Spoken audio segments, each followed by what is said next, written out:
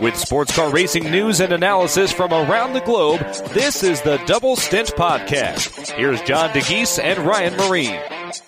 Hello, everyone. This is Double Stint, Sports Car 365's weekly sports car racing podcast in Indianapolis. I'm Ryan Marine. John DeGeese joining me from Chicago to talk about the news of the week and also a look ahead to what's to come this weekend in Long Beach. Exciting times as sports car racing heads back to Long Beach, John. I know that's one that we always look forward to. Yeah, absolutely, and looking forward to getting down there later this week. Yeah, it's coming up pretty quickly, that's for sure. We'll also, on the show this week, have an interview with John Hindhaugh, of course, from IMSA Radio, Radio Le Mans, Midweek Motorsport, all kinds of different outlets that I'm sure you've heard his voice on over the years, covering sports car racing. He was doing some racing of his own, so we'll talk to him about that, plus a look ahead to Long Beach with John. Also want to mention that while we're not going to spend much time on it here on the program, you can head over to the website for our coverage of Blancpain GT World Challenge Asia, which kicked off its season at Sepang, Porsche GT3 Cup Challenge USA by Yokohama, and also Lamborghini Super Trofeo North America had races over the weekend at Barber Motorsports Park. So please check that out on sportscar365.com as well. But for now, let's go ahead and dive into the news of the week, John. And an interesting story that was talking with Bentley about what they're doing with their driver lineup. It's been a bit in flux, and it continues to be, it would appear, as the British manufacturer is taking a race-by-race approach to really determining, it looks like, what its full-season roster is going to be moving forward, with an eye on the 24 Hours of Spa, of course. Yeah, and this is kind of all stemming from Vince Abril's abrupt exit from the team and manufacturer. I think right after the Bathurst 12 Hour, it became apparent that he had left for ACA ASP in a new role there. And it sort of left an extra seat available for this team, and they didn't opt to fill it with any particular driver. Bentley went ahead and announced their additional drivers for the Total 24 Hours of Spa. We saw two of them in action in the California 8 Hours with Marcus Peltala and Lucas Ordonez, and both of them performed very well. But speaking to Brian Gush, the motorsport director for Bentley, he indicated that they're sort of taking a race-by-race approach on what their lineups could be. We've seen confirmation this week ahead of the Blancpain GT Endurance Cup season opener that Alex Buncombe will be in one of the Bentleys for this weekend for that 3-hour season opener, taking the seat of Abril.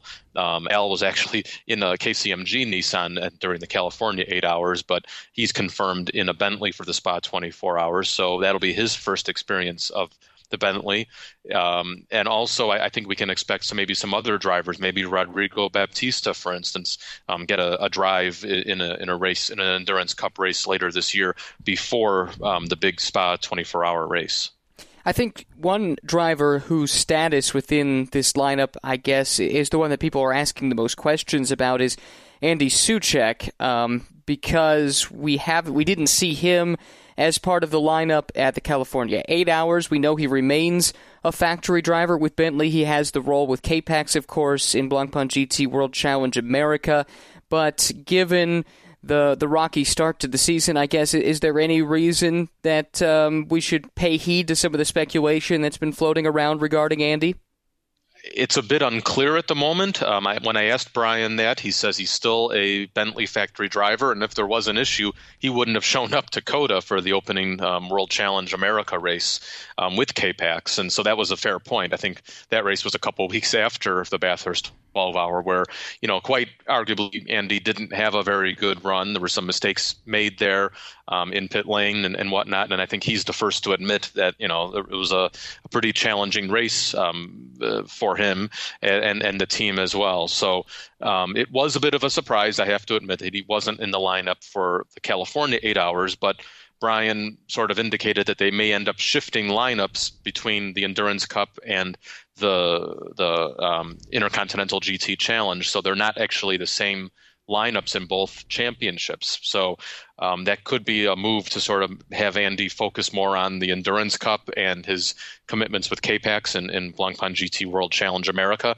Maybe we'll see Lucas or Marcus maybe complete more intercontinental races after Spa, such as the Suzuka 10 hours or season-ending Kyalami 9 hour. It all remains to be seen, but I think the biggest takeaway is that at least, especially from an intercontinental standpoint, Bentley isn't so focused on keeping their drivers retained in the same lineups from a points perspective. They're really focused on the Manufacturers' Championship there, and I think we can expect some other changes, throughout the IGTC season. To be clear, with their existing pool of drivers, I don't think we're going to be seeing any, significant lineup shakeups. There is still a seat to be filled for Vince Abril for Spa 24 and then beyond. There's a chance we could see one of the Spa-only drivers completing that seat, in the remaining Endurance Cup races. But again, we still need another driver to be announced for the 24-hour. All right, so more on that, I'm sure, on the website in the weeks and months to come. Let's move to another topic. Speaking of drivers that had a rough time of it at Bathurst, Tim Pappas in the Black Swan team has been in recovery mode ever since. And, John, you had the chance to talk with Tim a little bit, really the first public words from Tim since his accident, and able to talk about his recovery, about his plans personally, and as well as his plans for the Black Swan team. So could you summarize what he had to say about, first of all, what transpired at Bathurst, and then what the future of his racing operation with Black Swan and his own involvement as a driver looks like at this point? Well, it could be a full episode, a double stint. We could have actually had Tim on as a guest, because I think I spent close to 40, 45 minutes talking to him about this, and it was a lot of insight. Really great to catch up with him after this, arguably challenging time for him. He ended up with two fractures in his pelvis, one on each side, also a broken right arm that was pretty disfigured, based on what he described. And that was a big accident, obviously, but he sort of walked me through the whole thing where, put his foot to the pedal and the brake pedal, and there was nothing going into the chase. And that's the fastest part of the circuit at Bathurst. And so he knew from there he had to sort of scrub off a lot of speed. He did, but he made made a pretty big impact in the rear of the Porsche. The car caught fire. Then talked about the heroic moves by two spectators. And ironically, one of them was a guy he met the day before, invited him in the pit box, and they had a conversation. And ironically, this guy sort of helped put the fire out, less than 24 hours later. And, you can read the full story on sportscar365.com for all the details on the events leading up to it and his, flight back to Australia, back to the U.S. and whatnot. But I think Tim is in really good spirits, I'd have to say, all things considered. He realizes it's a long recovery. He's still in physical therapy. It's going to be taking quite a while to get 100%, and he's taking a real measured approach. He told me that he's planning to get back behind the wheel of a race car by the end of the year in some kind of testing environment. And he sort of set a target of the Rolex 24 next year as his racing return. But that actually hasn't precluded Black Swan from taking part in some races later this year. It looks like they're sort of putting together a potential program for the two remaining Michelin Endurance Cup races at the 6 Hours of the Glen and Motul Petit Le Mans. Nothing's confirmed yet. Let's be clear on that. But Tim really wants to get the team back out there, help support Porsche, help put the team back on track, and after a real challenging start to the year. So there's a chance we could see that car on track, rebuilt from Daytona. Turns out that car actually didn't have chassis damage as initially suspected. Their new for 2019 Porsche. The team actually ordered two new Porsches, but have placed the second Porsche order on hold for the time being, considering Tim's accident. But overall, it was great to at least get some clarity on what Black Swan's goals, plans are moving forward, and most importantly, to hear from Tim, because he's been a stalwart in sports car racing over the years, always been around GT racing, and this was a big one for him, and I'm glad to see he's on the recovery. He's on the mend. I was happy to read that as well, and we wish him the best in his recovery. Hope to see that team on the grid again here in the near term as well. It's great to hear that they're eyeing a couple of races here before 2019 is all said and done.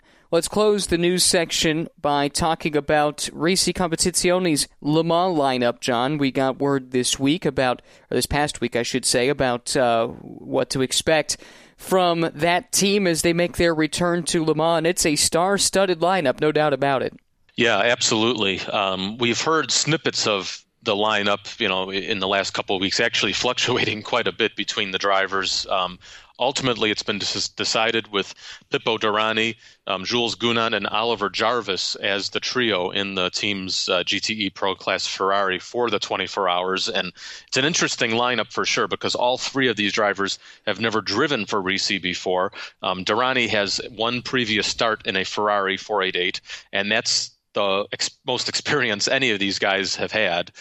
Jarvis makes his GTE debut, just like Jules Gounon, and for Jules, it'll be his Le Mans debut. So a lot of firsts sort of wrapped around this lineup, but I think it's an exciting one for sure. There was some talk earlier on that Stefan Ortelli could have been part of the lineup. Pierre Kaffer was also initially listed on the entry list, and there was a lot of changes sort of going on behind the scenes, and it sort of all dealt with the car owner. So this is going to be a new Ferrari chassis that'll be debuting in the race for Risi, but it's owned by a French collector. They specialize in the sale of historic cars in France, and so there was an obvious deep connection to a French driver, and I think they ultimately chose Jules for this second-generation driver. Obviously, his father, Jean-Marc, is an accomplished sports car driver through the 90s and 2000s. So really interesting to sort of see this lineup come together. Obviously Pipo has a strong roots with Cadillac and Whelen Engineering Racing and IMSA. Ali is right now a Mazda factory driver, as well as racing for KCMG and a Nissan and Intercontinental GT Challenge. And then Jules is a Bentley factory driver. So you couldn't really make up this lineup, on a normal circumstance, but it's cool to see it sort of come together, and it'll be interesting to see how they can take the fight to the factory teams in GTE Pro. Yeah, I suspect it's going to be a lineup to watch when we get to June. So for more on those stories and all of the rest of the news from the week in sports car racing, check out sportscar365.com. But for now, let's take a quick break. We've got John Hindhaugh joining us next. Of course, the anchor of the radio coverage on IMSA Radio of the IMSA WeatherTech Sports Car Championship and all the other IMSA categories as well. Is certainly heavily involved in all of those broadcasts, Radio Le Mans, Midweek Motorsport, and more. We'll talk to him about his racing experience over the weekend, plus a look ahead to Long Beach. And after that, John and I will come back for a listener question and as well our preview of what's to come at Long Beach on Double Stint.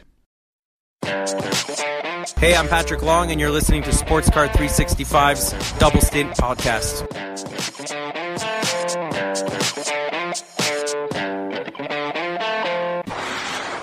It's our pleasure to welcome John Hindhaugh onto the Double Stint podcast. He is, in many respects, the voice of endurance sports car racing. I'm sure you've heard him on IMSA Radio, also Radio Le Mans, Midweek Motorsport, and a host of other outlets as well. And he joins me now to talk some sports car racing and not just what you do in the booth. Interestingly enough, John, you had a weekend away from broadcasting motorsports, and yet you still found yourself at the racetrack. Why don't you tell folks what you were up to this past weekend? I believe it was at Donington, right? Well, first of all, Ryan, thank you very much. I am one of the voices of broadcasting endurance racing, but thank you for that. Yeah, what else are you going to do on a weekend off when I'm not travelling for IMSA or Creventic or any of the other championships that we cover here on Radio Show Limited? Then the opportunity arose to have a weekend at a track. Radical Sports Cars UK offered me a drive in an SR3, which is their second tier of sports cars, proper engineered downforce sports car. What am I going to do? Turn it down? Of course not. So, of course, I said yes and went up to Donington for a test on Thursday and 3 races totaling 120 minutes on Saturday and Sunday. And how did the weekend go? Was it according to your expectations? Oh, far exceeding expectations. Look, I think you and most of your listeners know that I do a bit of racing when I can, but 2018 was so busy that I never got in a car. So the last time I was behind the wheel of a car was the Aston Martin GT4 at COTA in November 2017 with the guys from Aston Martin who kindly asked me to go along to that. And we placed second in GT4 in the COTA 24 hours. But I've never been in what you might describe as a purpose-built racing car.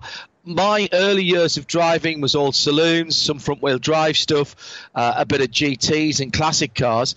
It was never the route of Formula Ford 2000 or anything like that. So downforce and Formula cars, it's not there. I don't have it in my toolbox, in my lexicon. So it was a massive steep learning curve for me on Thursday when it was cold and then cold and wet and then cold and drying and then cold and very wet. But actually I quite enjoyed the wet more than I expected, actually. Downforce cars are a different beast, Ryan. The last time I drove Donington Park National Circuit, which is the bit without the loop, so that's with the chicane at the end of the back straight, I was driving a Porsche 924 in a 6-hour race. Trust me, it's a completely different looking lap in an SR3 Radical. Lap times quicker than a full house GT3 car, even in the wet, despite having no traction control and no ABS. It's awesome, but it takes some recalibrating of Hindhaug's old brain and old body to get that together. I have no doubt. Hey, do you mind sharing any of the results? Yeah, no problem. I didn't qualify too well. I actually thought I did all right. And I was about 4 seconds off the guys right at the front, which put me 17th out of 18 cars. I raced my way up to 11th in the first 50-minute race, although we would have done a bit better had... I see. Here's where I'm getting out the racing driver's book of excuses already. Yes. They messed up with the safety car and waved by the leaders to give them a lap. The first 4 got a lap on the field when they shouldn't really have. I timed my pit stop perfectly.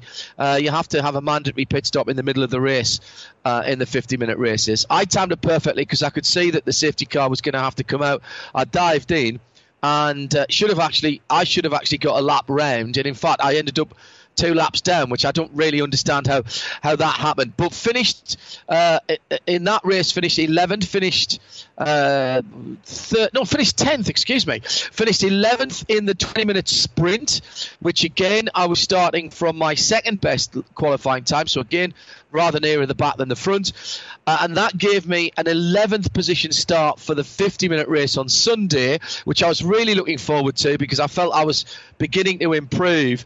And as we are only allowed 6 Hankook tyres for the weekend, and as everybody else's tyres were going off, they were slowing down, and I was still finding time still on that steep learning curve. Do I sound like a racing driver yet? I think I do.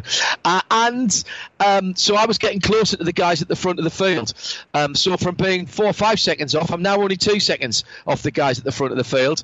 And I really had very high hopes of the third race, but unfortunately heading down to Redgate, which is the first right-hander at Donington Park, somebody nailed me in the braking area, pushed me off. So from then I was at the back with about a 10-second gap to everybody else. I had to chase back on the back of the field, which I did do. Just about got my pit stop right on that one and fought back, and I eventually finished 13th, which leaves me 10th in the championship, although I don't think I'm going to do much more of the championship, but 10th at the end of my first weekend in a downforce car actually is pretty good. But I've got to tell you, Ryan, you'll know this because you watch as much motor racing as I do. There's lots of people who say, well, how hard can it be? It's just driving.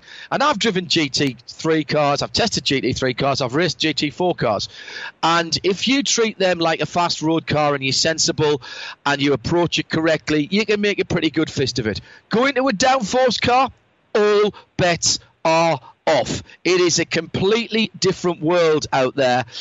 For those of you listeners who know Donington Park, for those that don't, look it up. The old hairpin at the bottom of the Craner Curves, through the Craner Curves, is flat in sixth at over 140 miles an hour.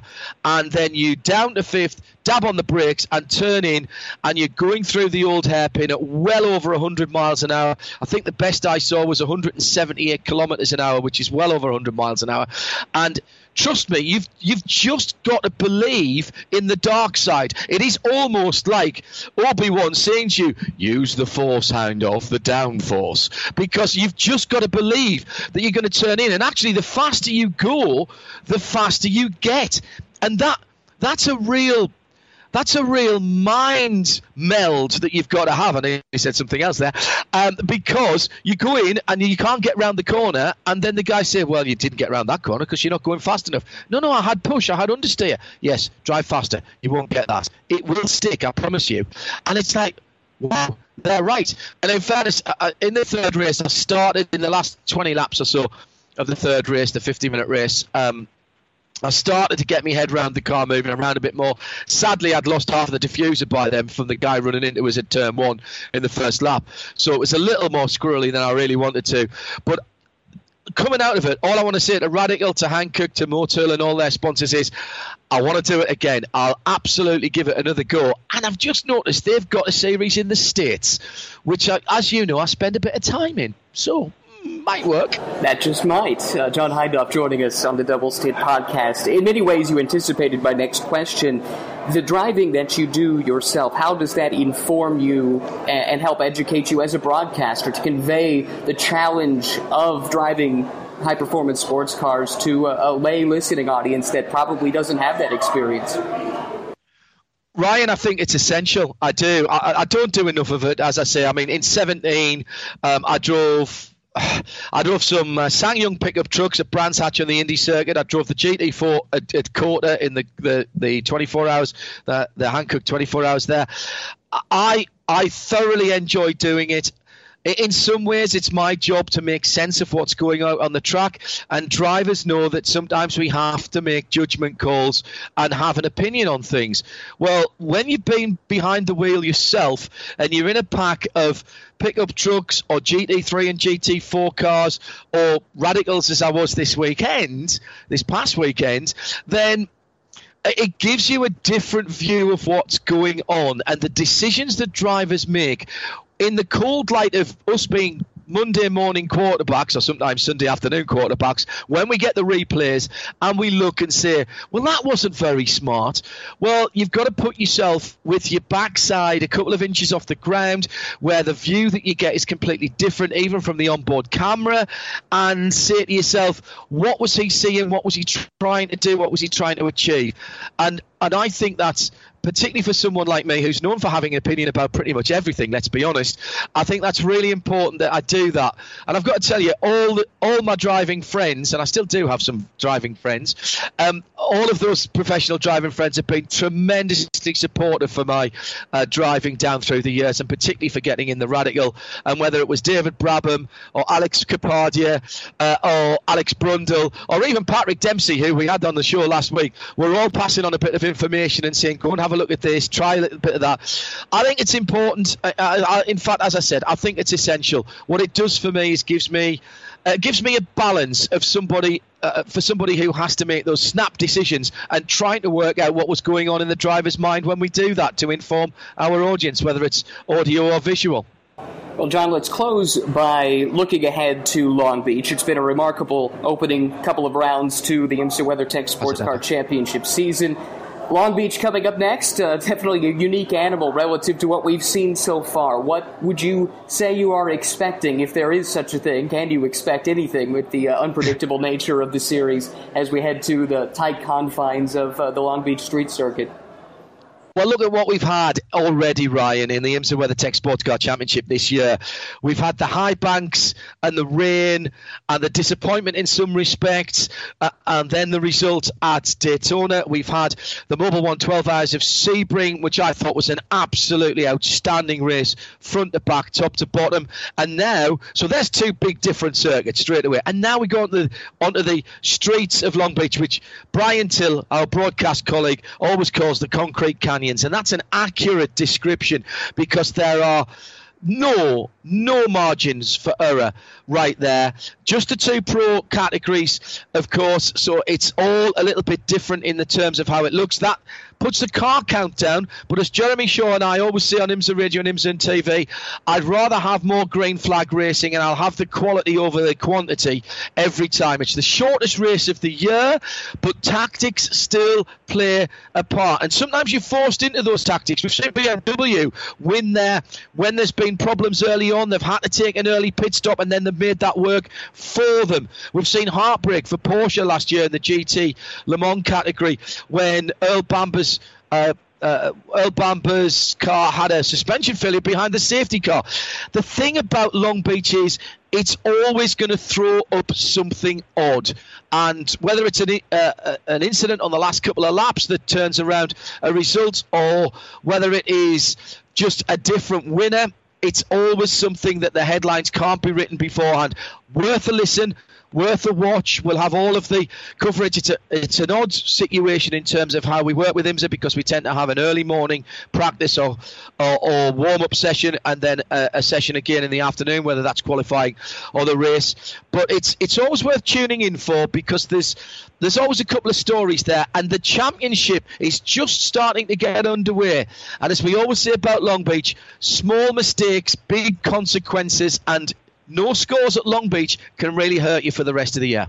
Well, we look forward to seeing you there, John. Congratulations on a successful weekend of your own at the racetrack this past weekend. And like I said, we'll see you out in Long Beach. Thank you. Hi, I'm Steven Simpson, and you're listening to Sports Car 365's Double Stint Podcast.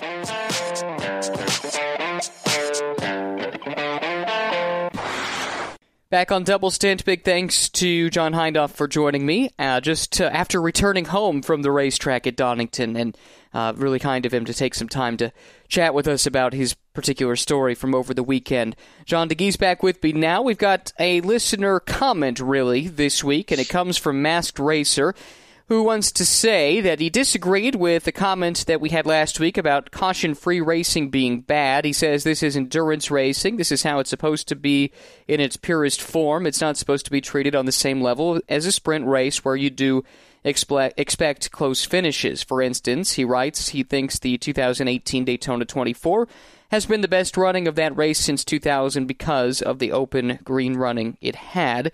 I would reply first that I don't think either of us said that caution-free racing is bad. I think our point simply was having full-course yellows results in the kinds of dramatic moments that we tend to remember races for, and that adds to some excitement. So what I would also add is that I'm in no way in favor of any kind of artificial yellows, bogus yellows or stages or anything like that that would, in a contrived manner, bunch the field up again and have restarts or eliminate leads, anything like that. But if it happens naturally, I think that does tend to lead to some exciting racing. Nevertheless, your point is well made, and it's an interesting one. I think there are plenty of people who would agree that the 2018 Rolex 24 was a memorable and exciting race. I think I came into the camp that was defending that race pretty much and felt like I was in the minority there. But a lot of people, I think, remember, say, the 2017 or 2016 races that had a bit more drama there. Your thoughts on that, John? Yeah, not much more to add there, Ryan, but I would say, I think our comments were sort of in reference to what Renger van der Zande said on air, in that, if there were some more traffic, more cars, slower cars, GT4 cars, more cars overall in the field, it could lead to more chaos and incidents. And that's just sort of a fact of life usually. And when you have a reduced field, especially all pro material, it's going to be less cautions. And, I think what we saw in the California 8 Hour was pure racing. Speaking to the drivers post-race, they were exhausted. Even I think Kelvin van der Linde told me that it felt like his 4 hours of drive time felt worse than a 24-hour race in many ways. So that says a lot, and it maybe is difficult to sort of portray that on TV and through an entire broadcast, when there isn't much physical action on track in terms of passes or contact or the leads are stretched out a little bit, and I'm not a fan of artificial yellows either. So overall, I think it's nice to have a mix of situations. And while this year's California 8 Hour ran caution free, I'm sure the next one probably won't, for whatever reason. Yeah, I'm totally in agreement with you, and I think your point about having the possibility for either is good. So if it runs clean, that's great. If there happen to be yellows and we get things bunched up and some more dramatic action takes place, that's great too. And, it's all part of the roulette game that we play when we go to the racetrack. So thank you very much for writing in. I certainly understand where you're coming from on it, but anyway, hopefully that helped to clear up our particular opinions on the subject. Let's wrap things up, John, by previewing what's to come at Long Beach. We've got the WeatherTech Championship, the DPI and GTLM classes headed out to Long Beach. Also, Pirelli GT4 America Sprint with its next race. 21 cars on the entry list headed out to Long Beach. So it should be an interesting, fun, fast-paced weekend for sports car racing on the streets there in California. I always look forward to this event. Yeah, and it's a nice complement of sports car platforms. We have the DPI, we have GTLM, GTE cars, and then we have GT4.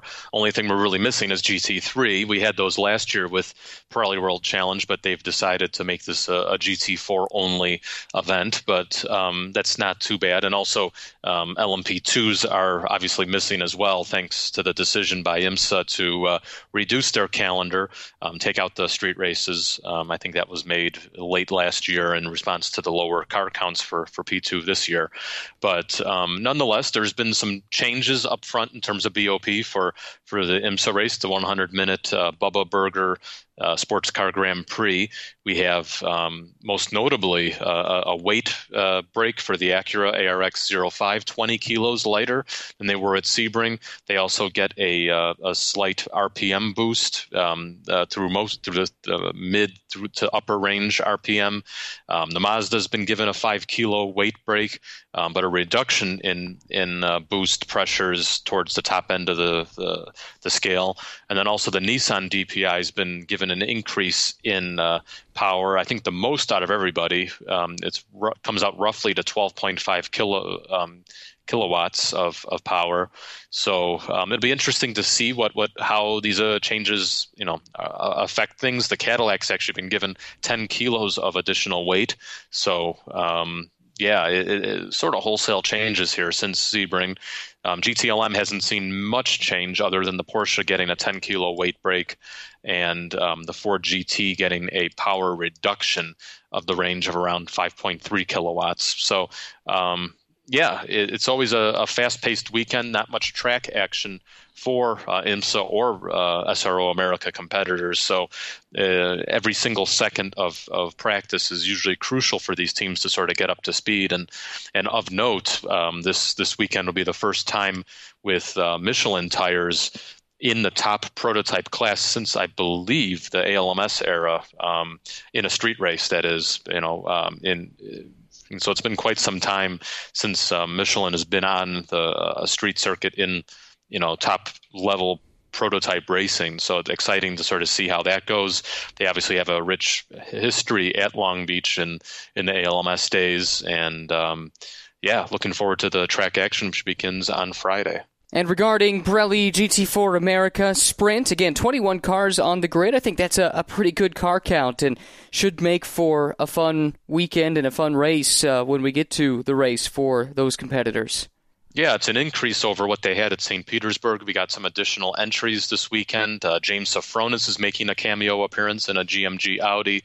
We have CRP Racing returning to competition with Matthew Brabham in a previous generation Porsche Cayman GT4 Club Sport MR, some other additional entries. You can check the full list on sportscar365.com. But this will be a unique one because it's only one race on Sunday, 50 minutes, single driver, very much like what the GT3 cars have been over the years at Long Beach, except now it's just GT4. There were a handful of GT4 cars invited to this race last year because of the low car count for GT3, and I think that's sort of what led SRO to sort of decide to do it this way this year, and definitely a strong field, and it's going to be cool to see so many GT4s on such a famed street circuit like Long Beach. Yes, I'm excited to see it. Looking forward to seeing you out there as well. This is always a fun event and a highlight of the sports car racing calendar in North America. That's it for us on the show this week. We'd love a rating and a review on iTunes if you have the time. We'd also love to hear from you if you have a question for our next show. You can leave it in the comments section or use the hashtag AskDoubleStint on Twitter. Talk with you next week with our next edition of the Double Stint Podcast.